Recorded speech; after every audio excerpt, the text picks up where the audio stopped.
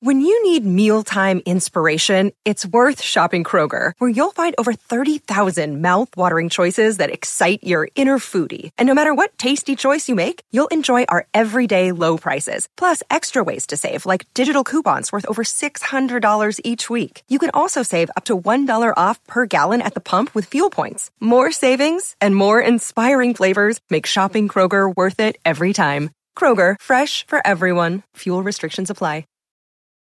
Thank you for listening to this Podcast One production. Now available on Apple Podcasts, Podcast One, Spotify, and anywhere else you get your podcasts.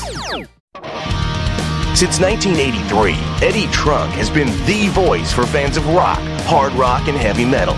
A best-selling author, host of TV's That Metal Show and 7 national radio shows, including Trunk Nation daily on Sirius XM. Interesting. Eddie offers the world his news-making interviews, passionate analysis, honest commentary, and who knows what else. So welcome to the Eddie Trunk Podcast.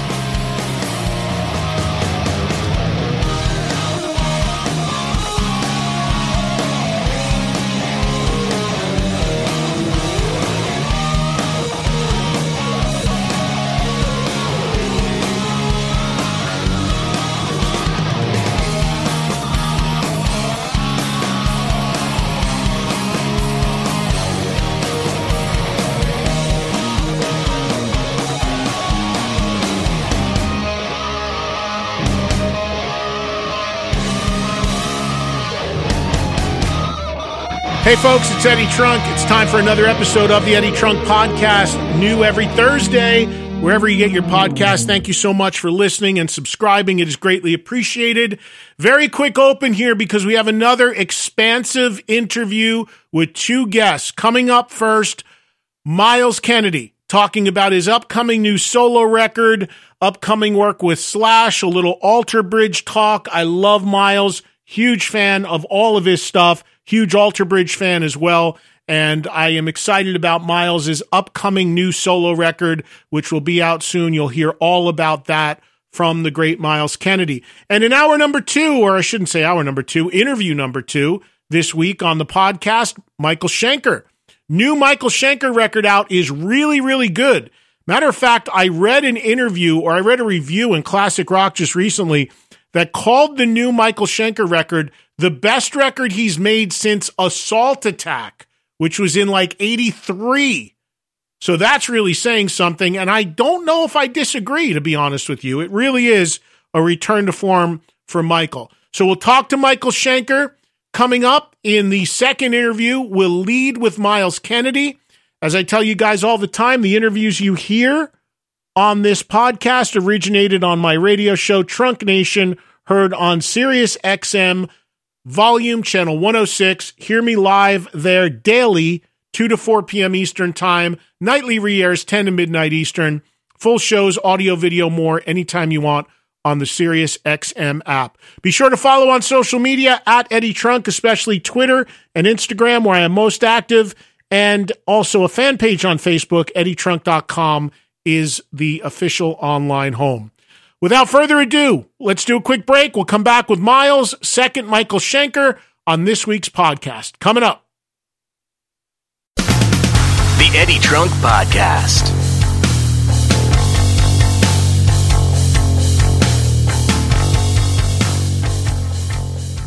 Hey movie lovers, who needs a theater when you have Pluto TV? Grab your popcorn and your streaming device because free movies are here. Pluto TV is your home for movies.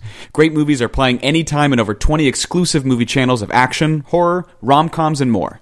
Watch hits like Saving Private Ryan, Pretty in Pink, and Charlie's Angels all for free. No signups, no fees, no contracts. Ever. Download the free Pluto TV app on any device. This is the Eddie Trunk Podcast.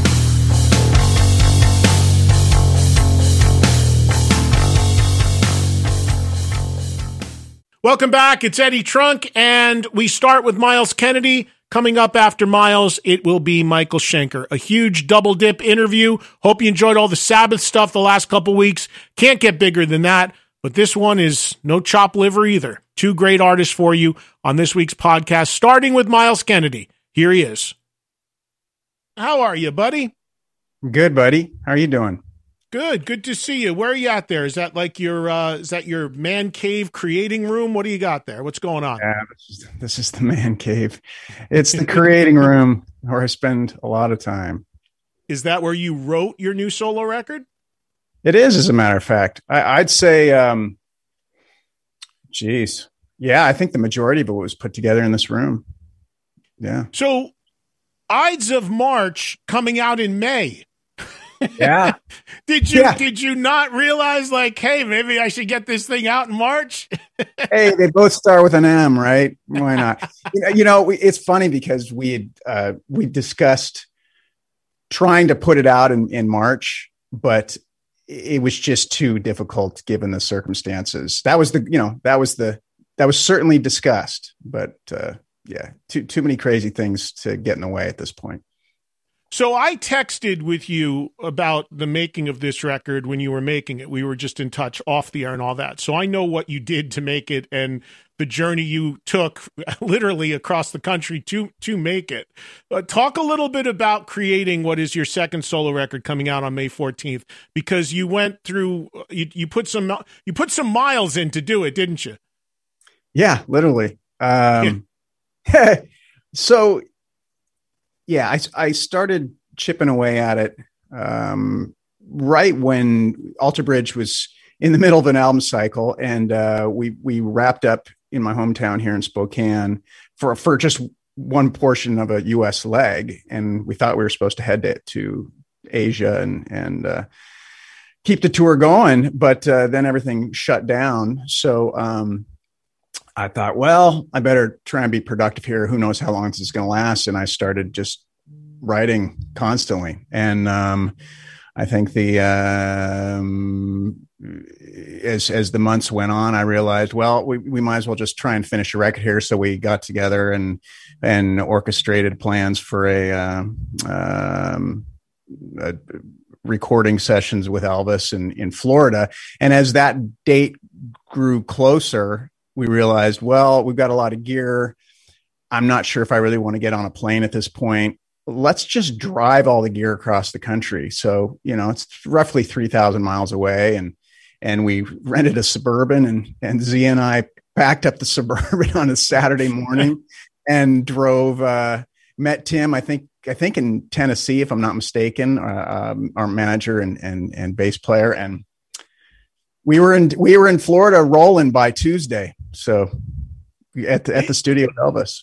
Is it possible to drive to further points in the U.S. than going from Spokane to Orlando? I guess if you went to Miami, it would be a little further. Yeah, exactly. We picked pretty much the furthest place we could. The Keys would have maybe been further. But yeah, you know what, man? It was actually a lot of fun. It was hanging out with those guys is just I mean, we're like three children and it's fun, just silliness the entire time. I was in Vegas last week, and I did fly. I didn't drive there from New Jersey. I could never be in a car that long. I put the mask on and got on the plane. But one of the guys I saw and hung out with and had dinner with in Vegas just Saturday night was your bandmate in Slash's band, Frank Sidoris. And we were talking about you, and we were talking about this record, and even Frank said to me, can you believe he drove from Washington to Florida in like a Suburban? He's just like, you can't drive any further than that, I don't think. I said, no, I don't think you can. That's a commitment to the art right there. Well, I don't know. I mean, it was pretty wacky. When I think of it now, when you put it in those terms, we were crazy, but it was fun and it worked out. And, we were in and out of there, I think, in about a month, something like that, to making the record.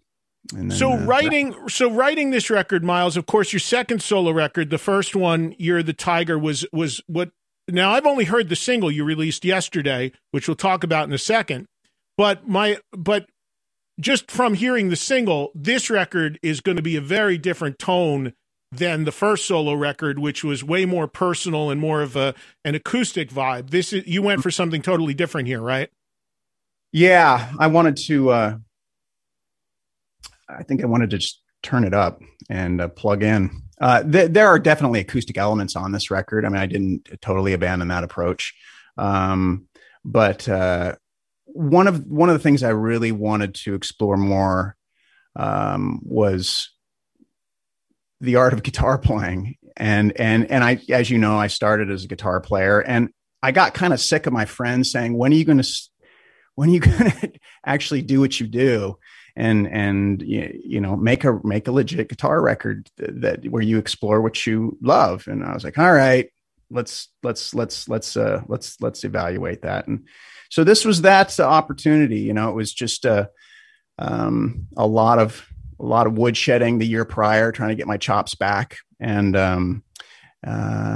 it was fun, man. I'm still on that kick. I love the guitar. It's as most guitar players will state, it's pretty much the coolest instrument ever. Don't tell that to a drummer, but Well, we've talked about that in the past, and I think that's surprising to a lot of people because you're known so much for your voice, but your passion has always been guitar playing. And of course, with Slash, you hardly play any guitar. You're just basically front the band. And in Alter Bridge, people who have seen the band and really know the band know that you play a fair amount pretty much the whole time on stage with Mark. But I wondered about that for you having a third outlet now doing solo records. I would imagine for you, the kick is more about being able to play all the guitars than anything else as that outlet. Would that be right? Yeah. It's very, it's a lot of fun. I mean, especially making the records, getting in the studio and actually even demoing in here. I mean, one of the big difference from Year of the Tiger to Ides of March is that I had a very clear vision of what I wanted. I'd basically done the demos. I would put the drums together as a rough sketch because Zia would take them and make them way better, make the parts way better. But basically played everything in here and went to town with the guitar parts, lap steel parts, whatever, bass parts. And then, we went into the studio to record it for real, to get the sounds appropriate and get everything where they needed to be frequency wise. And Elvis, our producer, is just, amazing in that sense. And one of the things I really appreciated and appreciate about working with Elvis is that when he hears something, he's like, you know what, it's fine the way it is. Let's just recreate it and get it where it needs to be sonically. And I'll make sure I get the best out of you from a performance standpoint, but the parts are there. And that was a big difference from Year of the Tiger, where Year of the Tiger, it was, well, here are the acoustic tracks. It was basically, I sent the demos, just acoustic guitar and vocals. And the Ides of March were very realized versions of where things were going to go. So once we got in the studio, it was fun just to experiment with sounds and different amps and as opposed to trying to come up with a lot of parts, and that takes a lot of time in the studio where you're riffing back and forth with the producer and go, what do you think of this texture here? What do you think of this part? Well, it was pretty much already established. So we just got to have a good time with the tones. And if there was a part that Elvis was like, nah, that could be better. Let's push that out of the fold. Let's work on that. And that's always welcome because I trust Elvis so much. He's so amazing. Elvis, of course, Elvis Baskett, the producer of all the Alter Bridge records and, of course, Myles solo records as well. I'm wondering, too, like, to do a solo thing, obviously you've got this ability to play all these guitars, which you love to do. But also the big difference, I would think, is in Slash's thing, you're the singer. It's more his thing. In Alter Bridge, it's very much you and Mark and obviously all the guys. It's a collaborative thing. Solo record, it's you. I mean, it's your name on it. You get to be the boss. You don't have to run anything by anybody else in the band. You don't have to go to Mark or Brian or, it's your thing. Do you like that? Do you like that doing solo records? It can be a singular. That's the one outlet you have that not only you get to play a lot of guitar, but it's your singular vision. It lives and dies by what you want to do. I think if you ask most artists who have the opportunity to explore this realm, they'll say, yes, they enjoy it. I think that when you're left to your own devices and your name is attached to it, you're you're putting yourself to the fire. So if you want that responsibility, have fun with that, because you can always, when it's presented as a band, it's like, it's a collective, and you're like, well, it's certainly a different mentality. And when it's your solo record and everything, especially if you're writing it all yourself and you're arranging it all, and it's different. I feel like it's different when you're getting together with a bunch of writers and or a producer who puts the record together for you. I feel like that's a different entity altogether. But if you're going to step into the ring and be like, all right, I'm going to create something here, hopefully people like it, but there's nowhere to pass the buck when it's all you. There's nowhere, it doesn't work. Exactly. That guy dropped the ball. It was his idea. There's nowhere else to go. Exactly. But it's really liberating, and it is really fun to explore things that you wouldn't have the opportunity to do in the other entities. And I love that. And I feel like it helps make me, it reignites the fire then when I get back to the other groups. And then I feel like the palette is cleansed and I'm ready to do that again. So it's a wonderful opportunity, and I don't take it for granted. Well, the full album's not out till May 14th. You can pre-order it now at MylesKennedy.com. And there's a bunch of different bundles that I want to touch on here in a second. We'll do much more on the record when we get closer to it actually being out. In May, we'll do another round when everybody can actually hear and buy the full album. But for now, the single is out. But I want to ask you one more question about creating the record in general. As far as writing, do you write specifically, like for Ides of March, did you write specifically for it? Or did you have a bit of an archive that you went to in addition to some new things? Like where did you mine the songs from? Was it all written specifically for the record? Yeah, most of it was. Most of it was written between March and July of 2020. There are two songs that, believe it or not, one in particular that was recorded, and for the mysterious very first record that never. I was going to ask you about that. That's where I'm going, because for people that don't know, Myles completed a solo record that it's kind of like his version of Prince, the Black Album, for a while. It's never come out. Now, the Black Album ended up coming out from Prince. I don't know if yours ever will, but there is a record you made that you didn't feel confident about putting out. So I'm wondering if anything from that has shown up here. One song did. Yeah. Wow. It's just like on Year of the Tiger, the same thing with there was a song called Love Can Only Heal, which I think ended up being one of the most popular songs on the record. And so with this album, there was a track that I really loved from the very first, we'll call it the Black record, that I ended up feeling like it would really fit the narrative, the arc of the narrative of this album. And so went ahead and re-recorded that, and kind of did the same thing that we did on Love Can Only Heal, where I took the demo, the original demo recorded in 2009, and rebuilt around it. I think we were even talking about using the original vocal, but then we just ended up redoing the whole thing. And so there's that song. And then there's another one that was written during the Black record era, which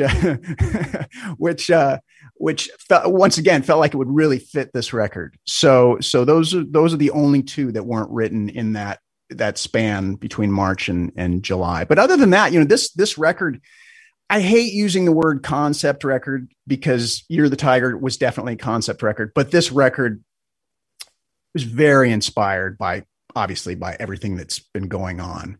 And what I'm very curious to see, as so many artists have been locked down with nothing to do but create, how many records are going to be these lockdown records where it'll be interesting.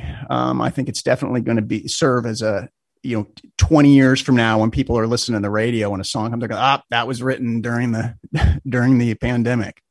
Well, yeah. And I mean, look, especially someone like yourself in 3 bands that are so active touring around the world, you've never found yourself with a year and change sitting at home in a long, long time. So if you're a musician, I've been saying this for the last year on this show, you got nothing to do but to write, create, record. And I've told my audience that, like, if there's a band you love and you're hoping for a new record from them and you don't get it immediately coming out of this, you ain't getting it, because there's no reason to not do it right now. And it seems to be what everyone's doing. But going back to your unreleased record. So what you're telling me is previous record, one song from it, this record, one song from it. So when we get to around the 10th Myles Kennedy solo record, that whole record will eventually be there in some sequence. Exactly. You're smart, man. Maybe that's why I like you. Yeah, it's just pull one from each record, and there you go. Oh yeah, you never know. But I would that very first record. We should come up with a decent name for it. Other than, I mean, I like the Black record, but there obviously have been some very important Black records already. Right. I'm just going to call it the Eddie Trunk record. How do you like that? I'd be honored. All right. I'll sell 2 copies if you put that on it, but I'd be honored. The Ides of March is out on May 14th. I noticed the album cover was revealed. You in a very like mountainous setting. Where was that? I imagine by your house. Yeah, that was here in Spokane. We kind of had to figure out how to do the photo shoot, which was interesting. And so just used what was available in my beautiful hometown here. And it was also on the particular day when we shot most of the photos, it was very overcast and foggy and dark. And it was just like, yeah, this is going to fit a lot of the lyrical arc of this record. So it ended up being perfect. And In Stride is the song that came out yesterday, video for it as well. And, you know, I love the message and vibe and tone of the song, the whole thing of, like, I was saying this on the air the other day, and I don't think this is necessarily the message you're putting out, but along the lines of, I said on the air yesterday to my audience, look, I think everybody's just got to calm the fuck down a little bit. Like, just calm the fuck down. Like, everything's so divided and polarized. Everybody's at each other's throat. I said the other day, Springsteen did a TV commercial about unity during the Super Bowl, which divided everybody. It's like, it was about unity. Like, can everybody just chill the hell out? And that is the vibe of In Stride, is it not? Amen, brother. You just hit it perfectly. That's really that. People just need to, kind of step back and say, hey, I can't articulate it any better than you just did. Well, I mean, that's, you know, I'm trying to be in this new year, Myles. I'm trying to be optimistic, glass half full. I feel we're turning the corner. I feel vaccines are rolling. I went to the CVS the other day. There's a huge line of people getting their vaccines.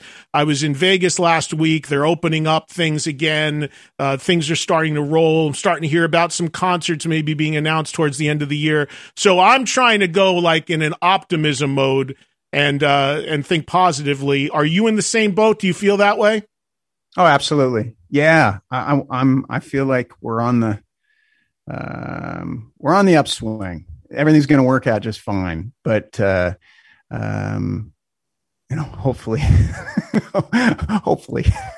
because Lord knows I'm going freaking crazy here. I need to get out and tour. You know, I want to see some smiling faces and see people singing songs and you know, the fellowship of rock and roll. I miss that. Yeah, people ask me about what I miss too, and of course I miss the shows and the bands I love, seeing them live and the music and all that. But being in this business and having so many friends in these bands like yourself, I miss being at the show and getting to talk a little bit and saying hello and, you know, giving a big hug and the whole camaraderie of this scene that we're lucky enough to be in. That's a big thing too. Absolutely. I think you talk about wanting to get out of the house. A couple days ago, Sebastian Bach sent out a tweet. And he wrote, "Can anybody get me this shot? I got to get out of the fucking house. I'm going crazy." And if you know Sebastian, I'm just like, oh, that's just so classic. I felt so bad for his wife and kids because I could just see him pacing, trying to get somebody to broker him a shot, you know? Funny. That's funny. Yeah. It's been, I think for anybody who lives to perform and lives to live. It's that, it's that connection. That's why so many of us get into this, is that there's a certain rapport, and there's a certain, that's the beauty of music, is it's hard to articulate, but boy, it's made me appreciate it. It's made me appreciate the whole ritual, and the fact that for so many of us, the lifeblood have been sucked out, and I get it. I obviously these are unprecedented times, and certain compromises had to be made, but boy, I'm ready to go. Well, but you've lived both extremes to it now, Myles, because you've been on the other end of the coin most of your career, where you have been probably pretty frayed at the ends between just bouncing between Slash and Alter Bridge alone. Now you're throwing in solo stuff. So you've been on that other end. Now you're obviously, nobody wants to be in this extreme end that we're in now. But I imagine this year, and for however much longer this lasts, has also done you probably some good, right? I mean, giving you some really good rest, and probably helped. I mean, you're a guy, for people that don't know, you don't even like to talk on show days or rest your voice. So I imagine this has probably been good for you in some ways, I would think. Yeah. It was really good.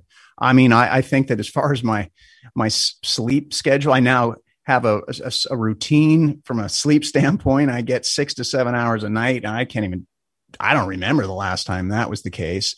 And I do really enjoy being home, and I enjoy being with my wife and the dog. And now we've adopted the neighborhood cat as well, which has been a whole new thing. And I love all that. It's wonderful. But at the same time, once I was able to power down long enough, as the last decade, whatever, was pretty relentless touring wise, making records and whatnot. And I was pretty frayed. I think I would be lying and disingenuous if I didn't cop to the fact that by around 2017, that pace was starting to catch up with me. And even people around me were starting to notice it. They're like, man, you're starting to look pretty haggard, bro. You need some time off. And so this has been good and healthy for me in that respect. But at the same time, it's been a year now, and I'm starting to get the itch. If we'd had this what's interesting, if we would have had this conversation even 3 or 4 months ago, I don't know if I was quite ready yet, but now I'm feeling it. Yeah. All right. So I won't keep you much longer, because again, we'll do much more on the record when it's actually out, which is not until May 14th, but the single's out there now. You can pre-order now at MylesKennedy.com. There's all these elaborate packages and different ways you can get the record. I don't want to let you go, though, without asking you for updates on both Slash and Alter Bridge. Anything you can tell us? Oh, he just dropped his Zoom or something. Boom. He's getting his camera back up. I started this new thing where I was like, it's a long story, but I found this program to help me use my phone as the camera, because the camera on my computer just blew. So as you noticed during the conversation, the phone started ringing, and I'm just like, I am an idiot with technology. But I'm not much better. Not much better. So any updates on because once things do start up, as far as Slash and Alter Bridge, what can you tell us as far as timetables, music, touring, records with either of them? I know there was a sort of an EP, a live thing that came out from Walk the Sky for Alter Bridge. So just give us quick updates of what you can on the other two things you're involved in. Yeah, as far as Alter Bridge goes, obviously we were right in the middle of an album cycle, and that got unfortunately, shortchanged, which is a real drag, because we were really happy with that, and things were going very well. As far as with Slash, Conspirators, been in the process of writing for months and demoing, and things are coming together really nicely. So, fingers crossed that something can come out sooner than later. I think with bands at that magnitude, it's different with my solo thing, because a lot of that I just go out and do. I'll show up with an acoustic guitar, and I can play to more in intimate settings depending on the market. But with Alter Bridge or with Slash and the gang, these are bigger rooms, and obviously until we can get all of this figured out to where large amounts of people can assemble together without there being health issues, I guess we're all just kind of in queue waiting to see what will happen. So to commit and say, oh, it's absolutely going to happen here, I think we're still, fingers crossed, hoping that everything's going to roll out as planned so we can all get back to work. Yeah, I know Slash has told me he's been writing a lot, and he's a guy that isn't used to being home either. So I'm sure he's putting a lot into that end of things. But have you been able to do anything? Have you and Mark even talked about a follow up to Walk the Sky yet? Have you knocked ideas around, or is that too soon? Yeah, it's still a little soon. Yeah, we've still. I know he's been working on his material for Tremonti, and I think that I would guess that will recommence as far as getting the creative juices flowing later this year. And are you going to be able to, as far as touring, when we get touring back, are you going to be able to make up the Alter Bridge stuff? It's hard, I guess, for anybody to say because you don't know when everything's going to come back and what everybody's individual commitments are going to be. But for the dates that you lost for Alter Bridge, is the hope to be able to make them up, or do you just kind of have to leave them be and pick up with whatever's happening then? How are you going to handle that? Do you know? Yeah, I think that's definitely an agent manager question. What I've learned from being in this business is that because people's attention spans are so short now and the shelf life of records it just comes and goes because there's just so much information coming at you. My personal fear is that since the record came out in 2019, that to reconvene and tour on that body of work would be a challenge just because so much time has passed. But then again, what do I know? Are you going to go out and do solo dates again? Would you like to do that? Yeah, that's going to happen. To what degree is the $1 million question? Is it going to be playing in is it going to be just the acoustic approach, or am I going to be able to put the band together so I can recreate some of these songs live, like the record?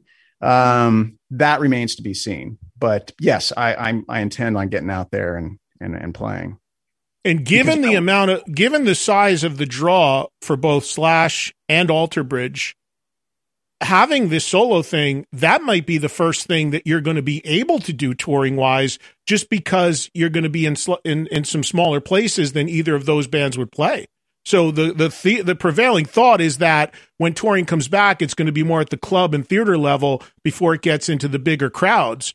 And both Slash and Alter Bridge, I would think, are going to draw bigger crowds than you as a solo act right now. So it's great to have this, because for touring to get on the road, this might be the first thing that you're able to do safely. Yeah, I think that this particular approach will probably be the first thing that you'll be able to do. I guess. Like I keep saying, unless things change a lot quicker than they appear they're going to, that makes sense. That if you want to go out and play theaters or play, whatever the venue is, to where they're going to be, you're going to have the ability to keep it under control. Then I see that happening. But yeah, with Alter Bridge, we play. Are we going to be able to play the O2 Arena next week? No, that's going to be a challenge. So we'll just let this thing play out. Last thing, I know that you and the Alter Bridge camp have been close with Wolfgang Van Halen for many years. And last show I went to was Alter Bridge at the Wiltern in LA. You and Mark had done this show for Walk the Sky. It was a year ago.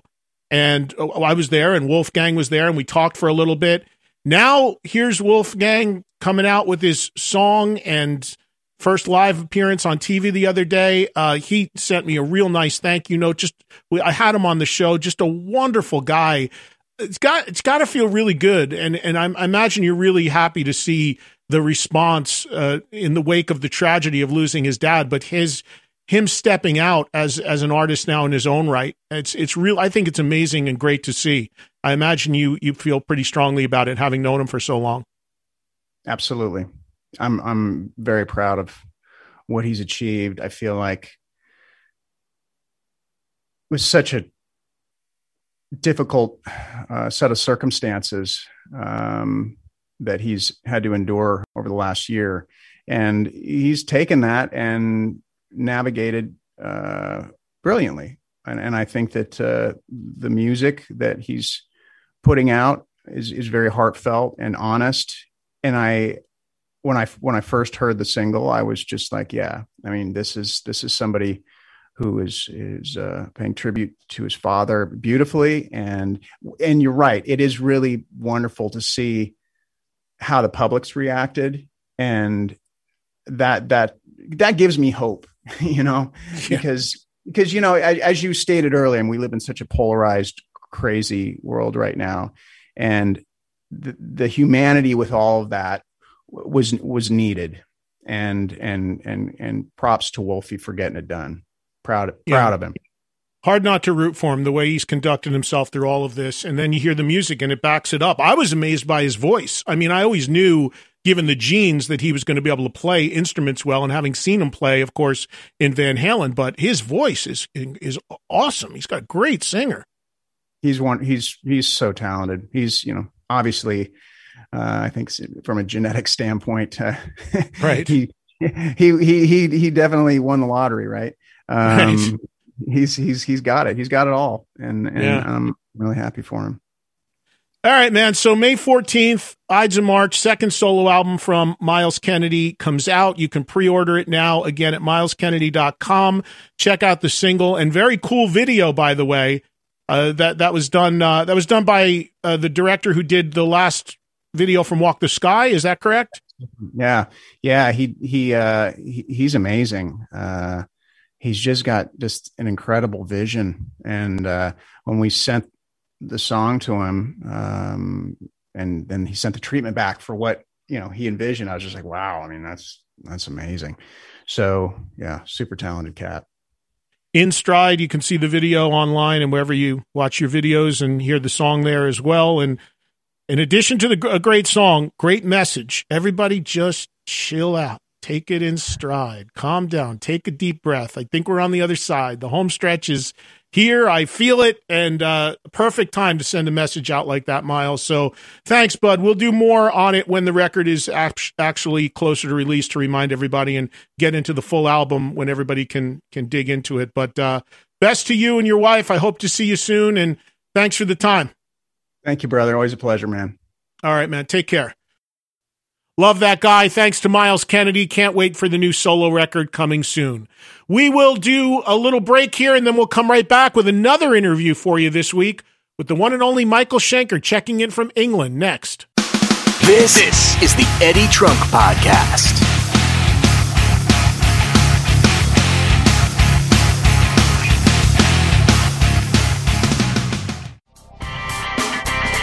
This is Denny Somack, host of The Rock Podcast. I'm a producer, author, and rock historian, and I want to share with you some of the greatest stories in rock and roll. Well, Bonzo was the best hard rock drummer ever, hands down. I mean, no one comes within a mile of him. And I saw the Beatles on Ed Sullivan. John Lennon had this wise guy look on his face, just like being my friends were just a bunch of wise guys, street kids. The first guitar I ever had was Spanish guitar, and I couldn't really get the hang of it. I was only 13. I had never written a song before, actually, and so Jim says, okay, everybody go home and write some songs, And so I went home and wrote Light My Fire. Join me for The Rock Podcast, the only podcast that matters, from Podcast One or wherever you get yours.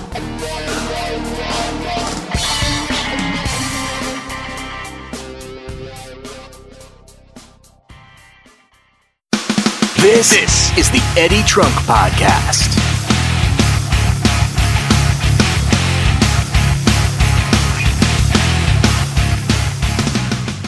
Welcome back. Eddie Trunk with you. Needless to say, one of my all-time favorite bands is UFO. One of my all-time favorite guitarists, and certainly one of the most influential, is, of course, Michael Schenker. He joins us now talking about his new album and more, on the Eddie Trunk Podcast. It's good to talk to you. How you been, okay? Considering the circumstances of the virus, yes, okay. You made a great record, though. This new album, Immortal, is really, really good. Were you recording this through the pandemic, Michael, or had you done it before?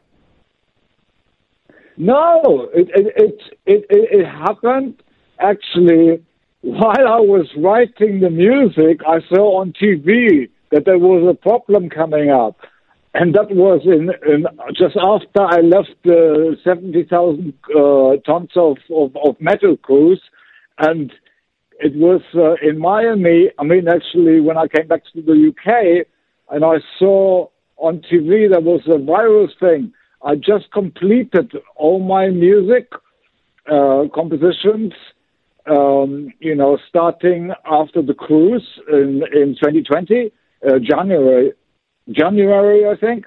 And that's it, and then I had to go through a whole complete new setup, traveling-wise, because everything was blocked and crazy. So tell me about this decision with this record. The last couple records that you've made them under the name Michael Schenker Fest, where you've had a bunch of singers from your past all guest on the record. This record is just under your name, Michael Schenker, MSG, Michael Schenker Group, but you also on this record, it's very collaborative. You have a lot of different singers and different guests. So tell me about the approach to making this one versus the last couple records. Well, first of all, everything is Michael Schenker Group. And even if you say Michael Schenker's Temple of Rock, Michael Schenker Fest, it always starts with Michael Schenker. It's good to have those subtitles as I look at it now, so that people and myself don't lose, to realize which lineup is it, I mean, I had Michael Schenker Group since 1980.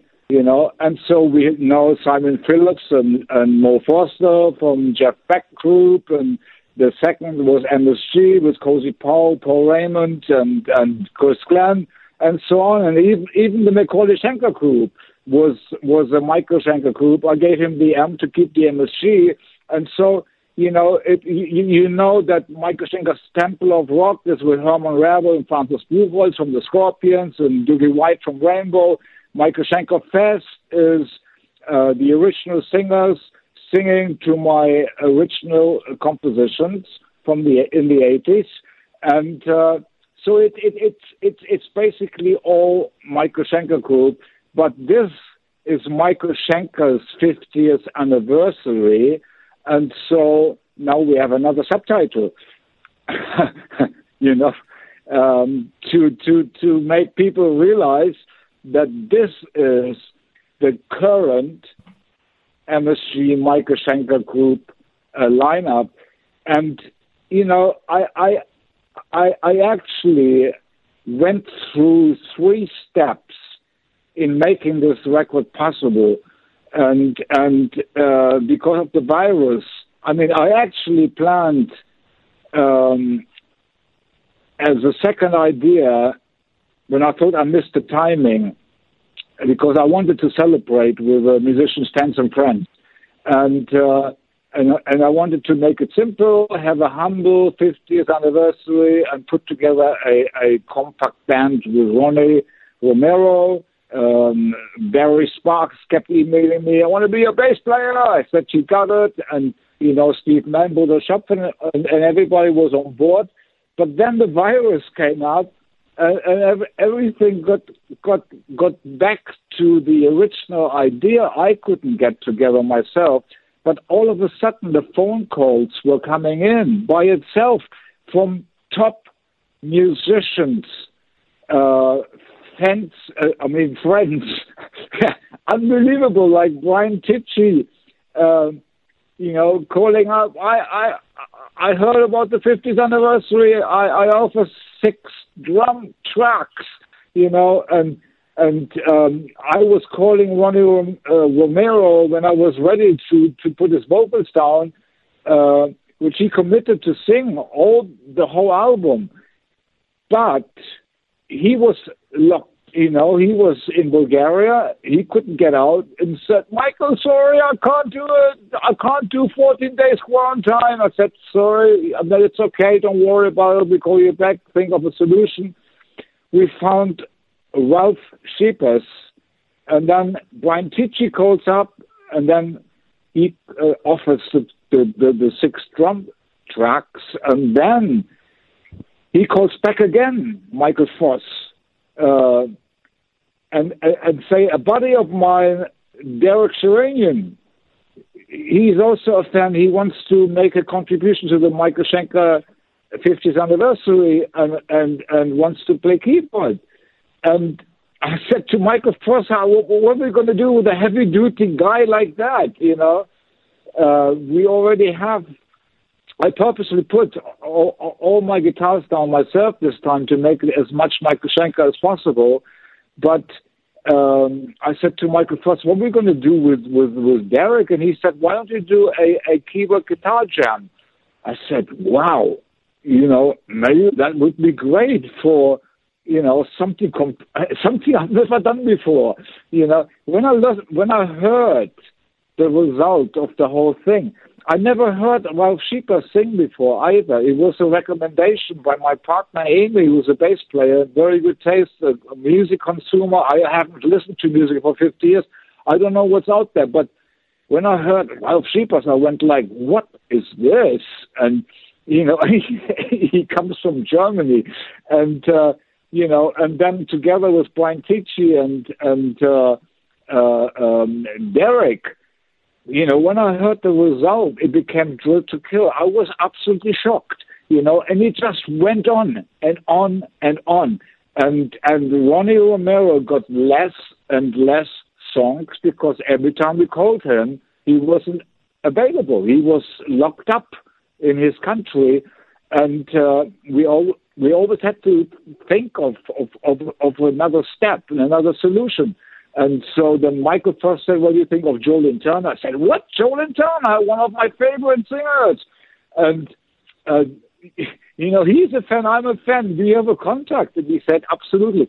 The next day they were recording, and it went like that. So Ronnie lost 4 songs already. And then Michael Voss came up, to that power ballad. He always writes as a co-producer, a B plan for singers, melodies and lyrics and stuff in case they get stuck.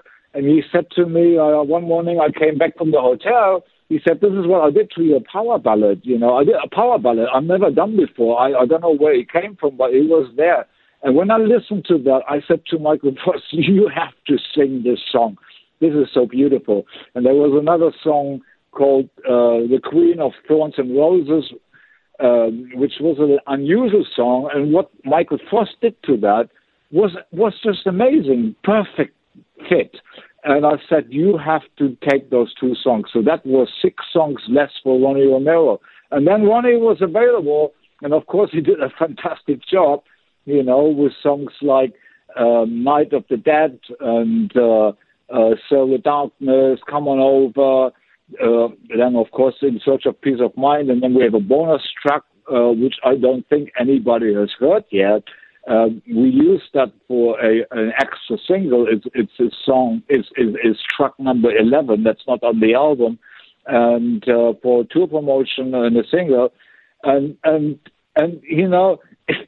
I tell you, when I heard the whole album in the end, I was absolutely shocked with the result, because it was exactly what I wanted, but so much better than I could have ever done by myself.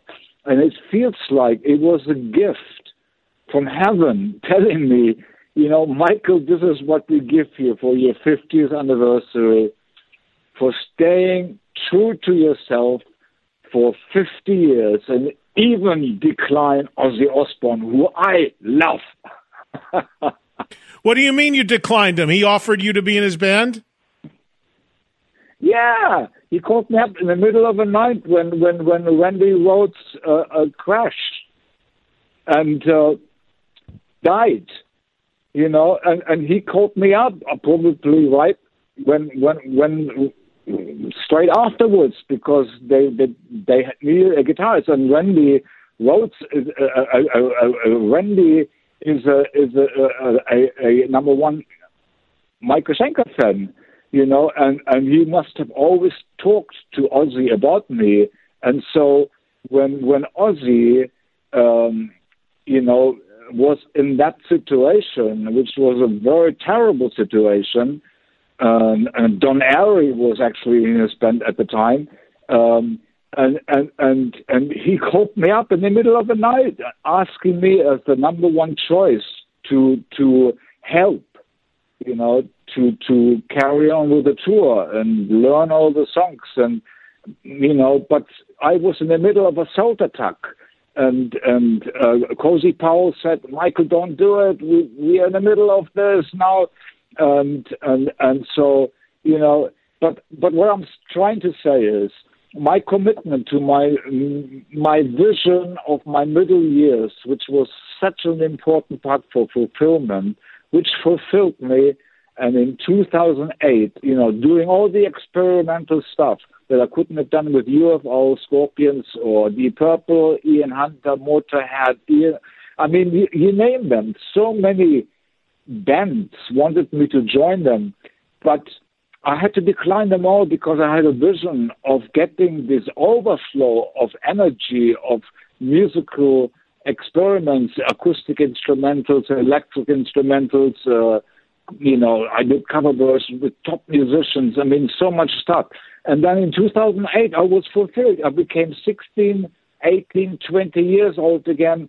And from then on, I just moved all the way back, completely free to this place.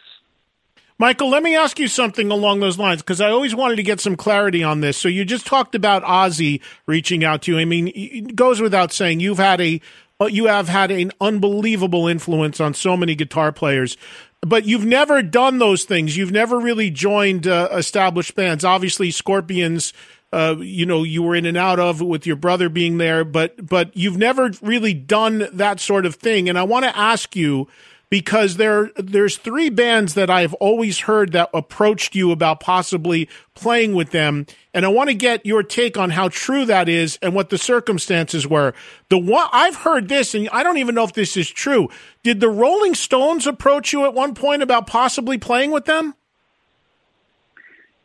I got a phone call. I just joined UFO, and it was probably like the same month, 2 months later, 3 months later, I don't remember. I didn't have a telephone. I had to go to my landlady, answered the telephone, and there was a request on would you want to audition for the Rolling Stones? And I went, let me call you back. I hung up. I got so nervous.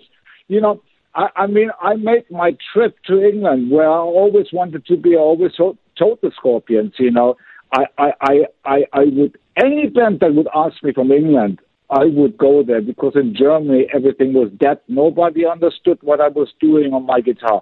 And it was all disco music and no music management. Germany was not the place.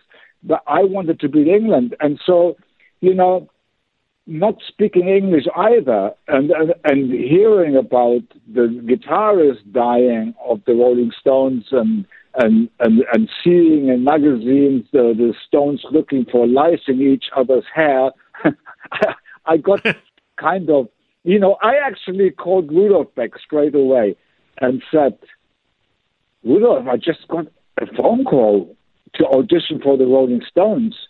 What do you think? I'm really nervous. He said, well, it's your life. You have to make the decision. And, but because I hung up, I never had a connection, and I'm glad I didn't, because I didn't want to go that far. Probably today I wouldn't be still alive if I had joined them. But maybe that was just in my imagination what the magazines, present you with, how crazy the musicians are. It's not always that true, But for me, the step joining UFO, I was happy. I was happy not speaking English and let the music do the talking. And while UFO were making their jokes and have their fun in English, I didn't understand a word. I focused on music and put UFO into a shape. Oh, well, you made some of the greatest records in history with UFO, in my opinion, but that. And I was happy, having made such a humble step. I was, teenager, and I was very sensitive and very, very fragile and developing, and being in a new country. For me, it was a dream came true, but my focus was on, developing as a guitarist, and I put all my energy into that, and I took UFO with me all the way up to Strangers in the Night, and then even Love Drive, opening the doors for America for them. What about Aerosmith? I also heard Aerosmith reached out to you when Joe Perry left. Is that true? Absolutely. Peter Mensch, when he found out that I had left the Scorpions, which was very hard to fight myself out of that, because Rudolph wanted to be the Rolling Stones and Elvis Presley, and I had just peaked with UFO, and so, why going through all of this again? And then he called me out, please help us, Michael, please help us. And I tried twice, and then at some point I had to run away. I'm 7 years younger than them. When I was 15, they were already 21. They were businessmen. I was just a kid in a sandbox, play and discover, having fun, putting notes together, creating goose pimples. That's all I wanted to do. And so when Peter Mensch found out, the manager, Peter Mensch, who was doing AC/DC at the time, right. Now Metallica, and everybody knows him, in the music business, and Cliff Bernstein. I mean, those are that's the team, Sure. And, I know him. Peter Mensch wanted to make business with me because he was a complete fan. His first idea was to put together Danny Kamasi and Sammy Hagar and Michael Schenker and some bass player. And then I ended up with Billy Sheehan, Danny Kamasi, etc., etc. I almost had Rush. They offered to help me with my solo album. Wow. But I actually, wanted to do something very small and humble, because I wrote the hit Lights Out when I was 21 in 76.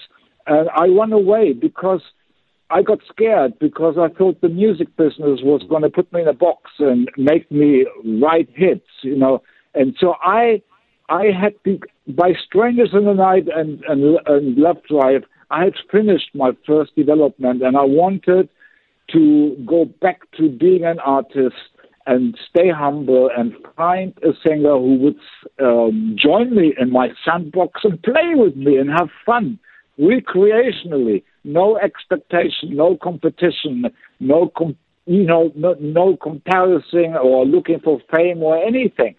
And so Peter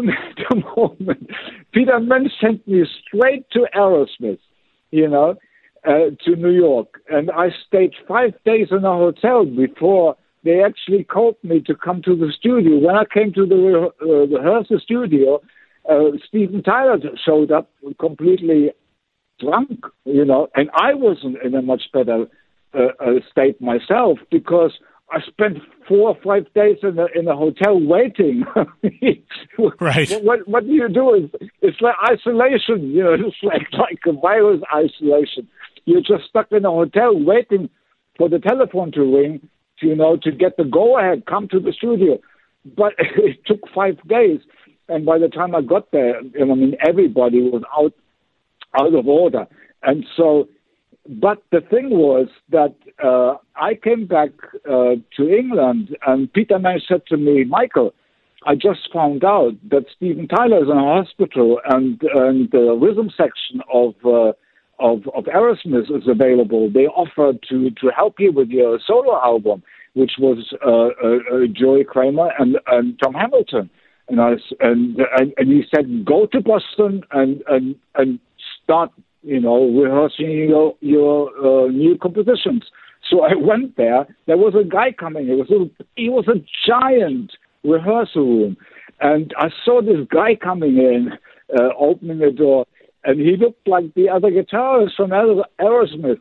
And when he saw us playing together, we were on stage. I was on stage with, the rehearsal stage with Joey Kramer and Tom Hamilton playing. He ran out of the door, and he must have run to Steven Tyler's hospital, saying, Steven, you must get better. You must get better soon. Michael is stealing our rhythm section. And of course, Steven Tyler got better, and then Aerosmith carried on. I mean, it was actually comical in a way, but that's how it went. And then Peter Mensch found me all the other guys. Simon Phillips and Mo Foster from Jeff Beck, and then Cozy Powell, and so on and so on. But it was such a. I mean, honestly, my journey is such a weird journey. It's unbelievable. Do you have a book in you? I mean, I know you could write an amazing book, Michael. Do you have any interest in writing a book of your story? Have you ever thought about that? The thing about book writing is, it's just like I'm old enough to understand what people do. I've been cheated often enough, and I've heard lots of lies and so on. And I realized at some point when people pointed out that Kiss were writing books and they all sounded different and about the same thing. And so I realized, wait a minute, anybody can write a book. Anybody. You don't even have to be a musician. Actually, if a normal human being writes a book a true book about their experience, would be so much more interesting than the stories that people come up with as the last result when they have nothing left to offer on a musical level, and they come up to write a book that sells to the stereotype, which is the moneymaker, and create as many crazy stories as possible, even if they never even happened. Just to, it's science fiction.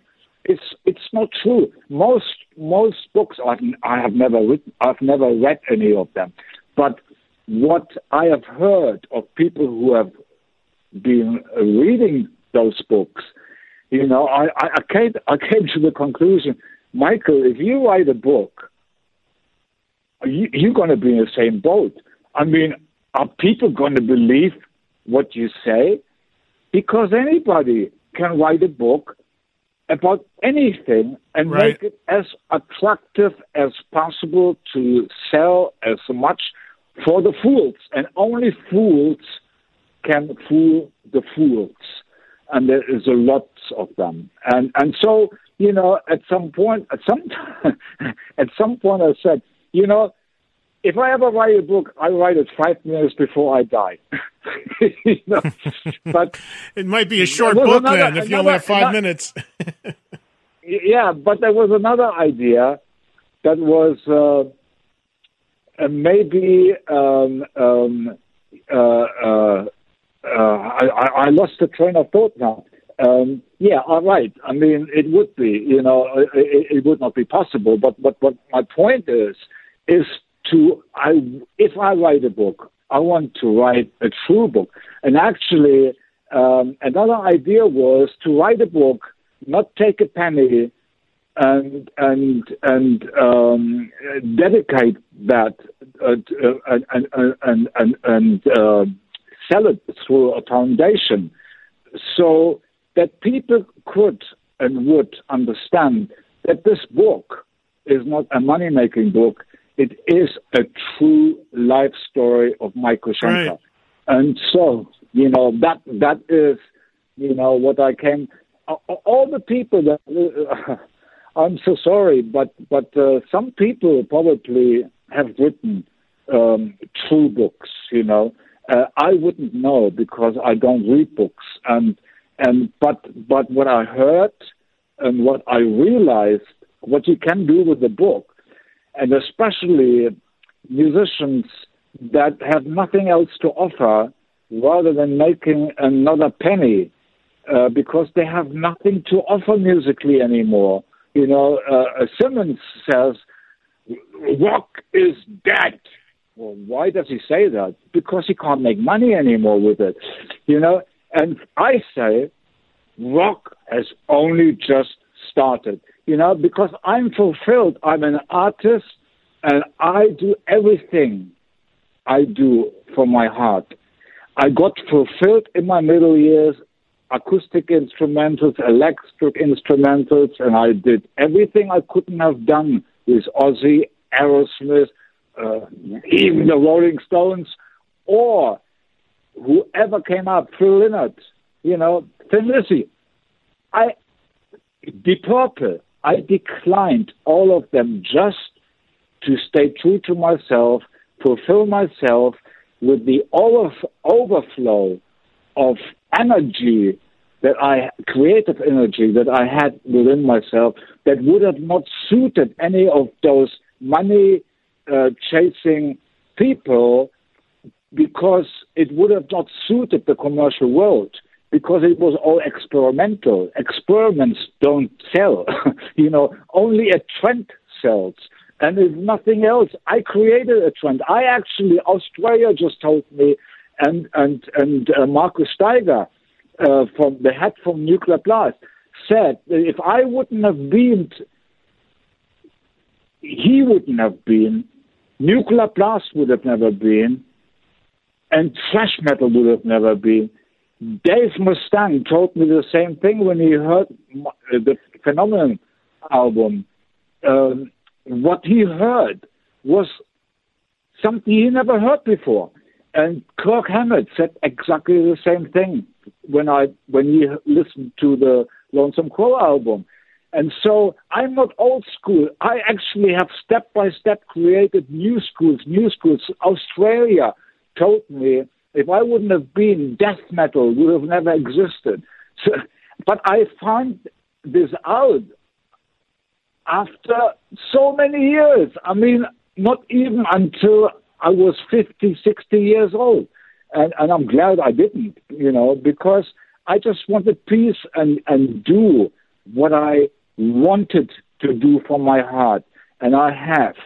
And that is the reason why I think this album was really a spiritual, a gift, because what I wanted to do with this album, the 50th anniversary of Michael Schenker, didn't work out because I couldn't make it happen. I thought I lost the timing for the 2020 release, which for me is when I put the first note on the record when I was 15 years old, when I wrote my first music ever, In Search of the Peace of Mind. And In Search of the Peace of Mind was the theme of my life, looking for contentment, freedom, and peace, etc., etc.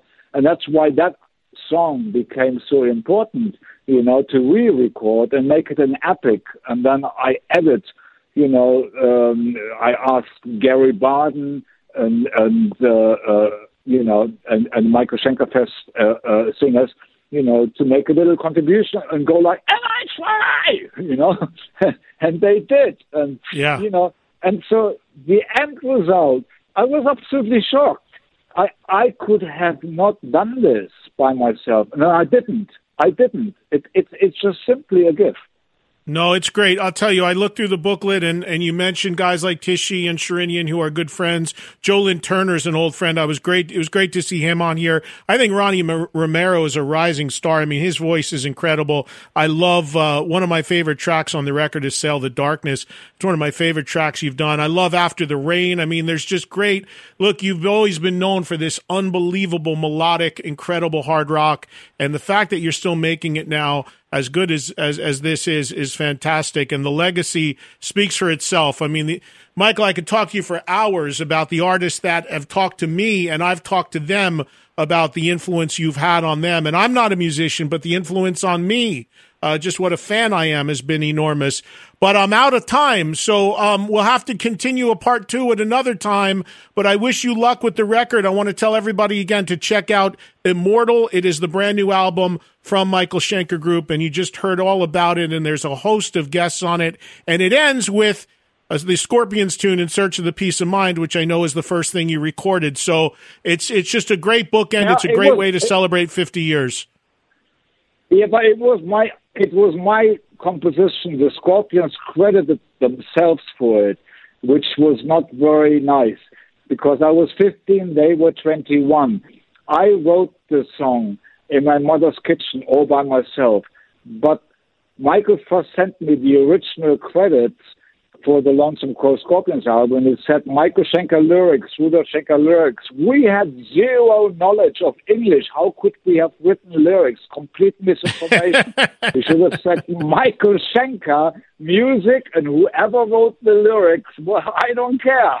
You know? Right. But hey, Michael, I don't mean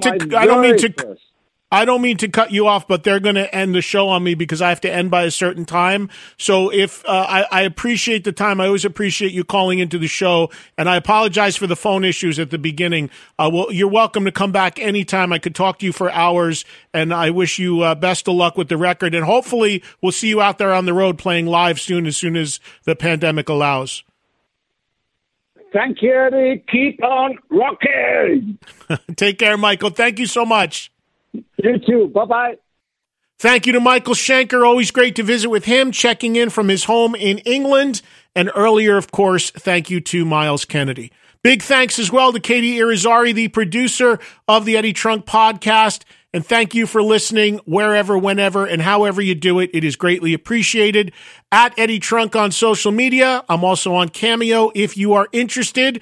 And I'll see you next Thursday for another all-new episode. Be sure to listen to me on Volume, Sirius XM Channel 106, live Monday through Friday on Channel 106, 2 to 4 p.m. Eastern Time, live, and nightly re-airs 10 to midnight Eastern. Anything you want, anytime you want on the Sirius XM app. That's where the interviews you just heard originated. All right, we'll see you again next Thursday for another podcast. Have a great week, everybody.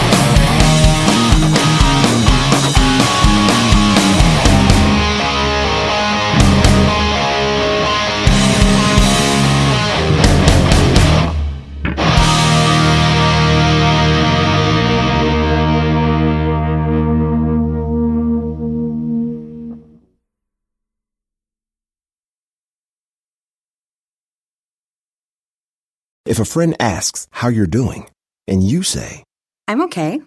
When the truth is, I don't want my problems to burden anyone. Or you say, hang it in there. Because if I ask for help, they'll just think I'm weak. Then this is your sign to call, text, or chat 988 for free, confidential support. Anytime. You don't have to hide how you feel.